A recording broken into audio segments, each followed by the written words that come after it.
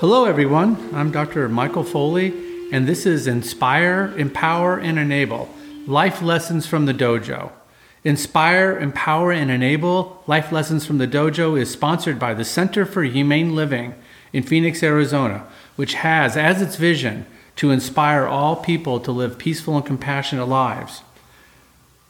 My goal is to incorporate ancient wisdom acquired from a lifelong study of martial arts, formal business, leadership, and coaching training, and my life experiences as a maternal fetal medicine physician, husband, and father of 3 to explore strategies for living a happy and fulfilled life.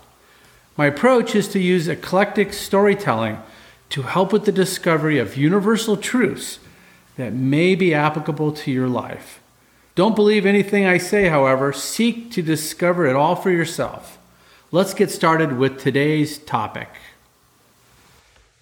This is Chapter 3, Episode 1. The name of this lesson is Closing the Gap, Creating Effective Action.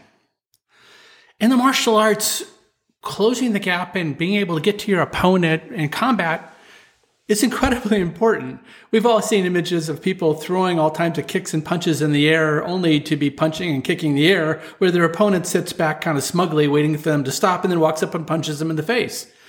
We all laugh and we say, that really is ineffective combat.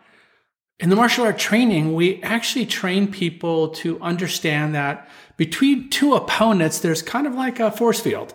And as soon as one opponent moves closer to the other opponent moves back because you're invading the space.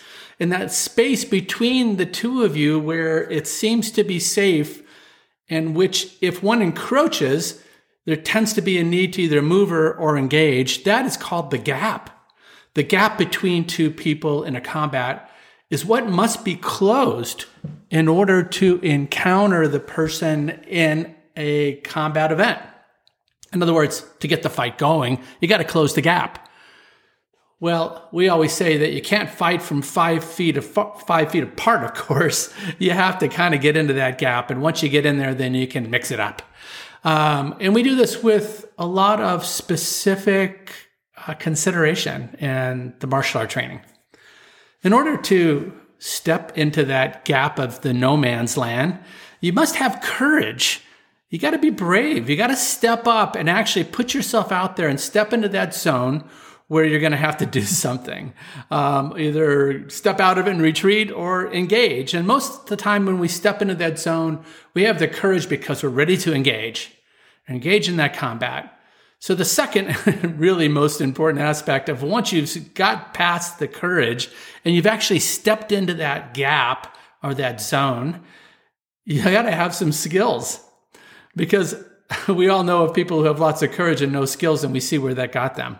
In the martial arts, you end up on your back because you get punched in the face or kicked in the side. You have no skills to protect yourself or to attack. You have to have skills that goes with the courage to allow you to step in that gap with a skill set. Now, once you have the skills, you have to actually launch the skills. You have to throw the effective combinations. You have to look for the right zones to attack the person.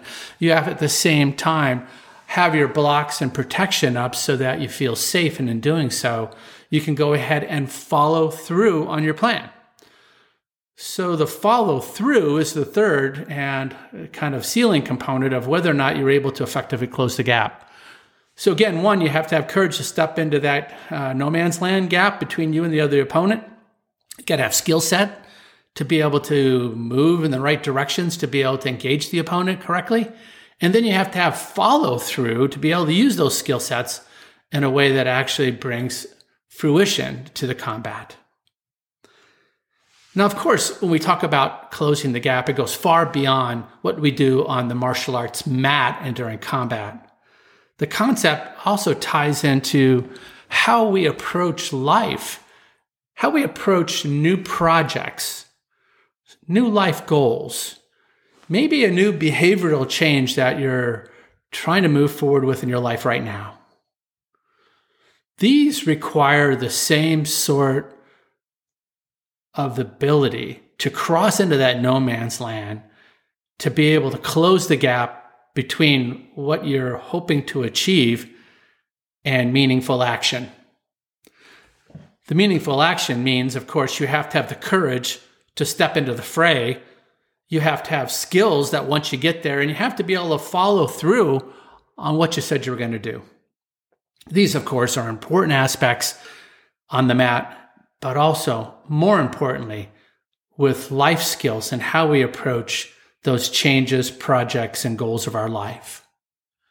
I want to bring up the concept of balance in life and contrast it with harmony just once again. I know we did that in our first lesson, but recognize that balance is a dichotomy. It's a teeter-totter that's either up or down. One side's up, one side's down. And really, balance would be defined as a marked variation across that fulcrum, like a teeter-totter, with an attempt to create an equilibrium or balance that requires an excessive amount of energy and force to keep that balance, which is often difficult to achieve. For example, holding that teeter-totter in the playground to keep it balanced is exhausting. You have to hold it. It doesn't just balance there. You have to work at it. And that's why we contrast that in life with not trying to balance things that are yes or no, but life is far more complex. We often not are balancing one thing or the other. It's multiple balls in the air. And we use the concept of the metaphorical stringed instrument like a guitar, where each string represents a life goal and ambition, a model of life that requires specific tuning in order when you play all 6 strings together like a guitar that it results in a beautiful harmonious chord. Now remember that each string represents the opportunity to close a gap. The ability to step in requires courage, skill sets, and of course, follow through. And I'm going to review those once again for us. Of course, when we talk about those 6 strings of this metaphorical guitar, we recognize that it's important to tune the first string, which is career and professional growth, goals around what we're going to do with our life and career, short-term and long-term goals, and meaningful action plans, and approach to follow through. We would do the same thing with family, our close circle, our closest relationships all the way out through our moms and dads, brothers and sisters, aunts and uncles and grandmas and grandpas. We have to create an opportunity to maintain relationships, and we got to follow through on doing so. The personal passions in life, the spirituality in life, the financial gains in life, or financial management in life, as well as the community work that we do, all require the same amount of tuning. So those 6 strings, career and professional growth, family, personal passions, community, spirituality, and financial management are all the strings of the metaphorical guitar of harmony. And we have to have the courage to step up and tune those strings. We are in control. We have to have skills by actually looking at specific action plans that we write down and we create that we can follow through on to achieve life harmony and to discover that in our lives. So what have we learned from closing the gap? Whether it's not we're going on a diet or we're trying to be more healthy, we're trying to write a book, we have life goals, we're trying to build relationships, we're trying to be a new parent. All of these things are a gap from where we are today to where we want to be in the future. How is it that we get across that gap? Remember, just like the martial artist, number 1, we have the courage to step into that difficult gap or that fray or that no man's land. And when we get there, we have to have skills that we've prepared ourselves for, either through learnings, practice, or understanding. And then ultimately, we don't get anywhere unless we put it into action and follow through. Thank you for listening to our podcast, Inspire, Empower, and Enable, Life Lessons from the Dojo.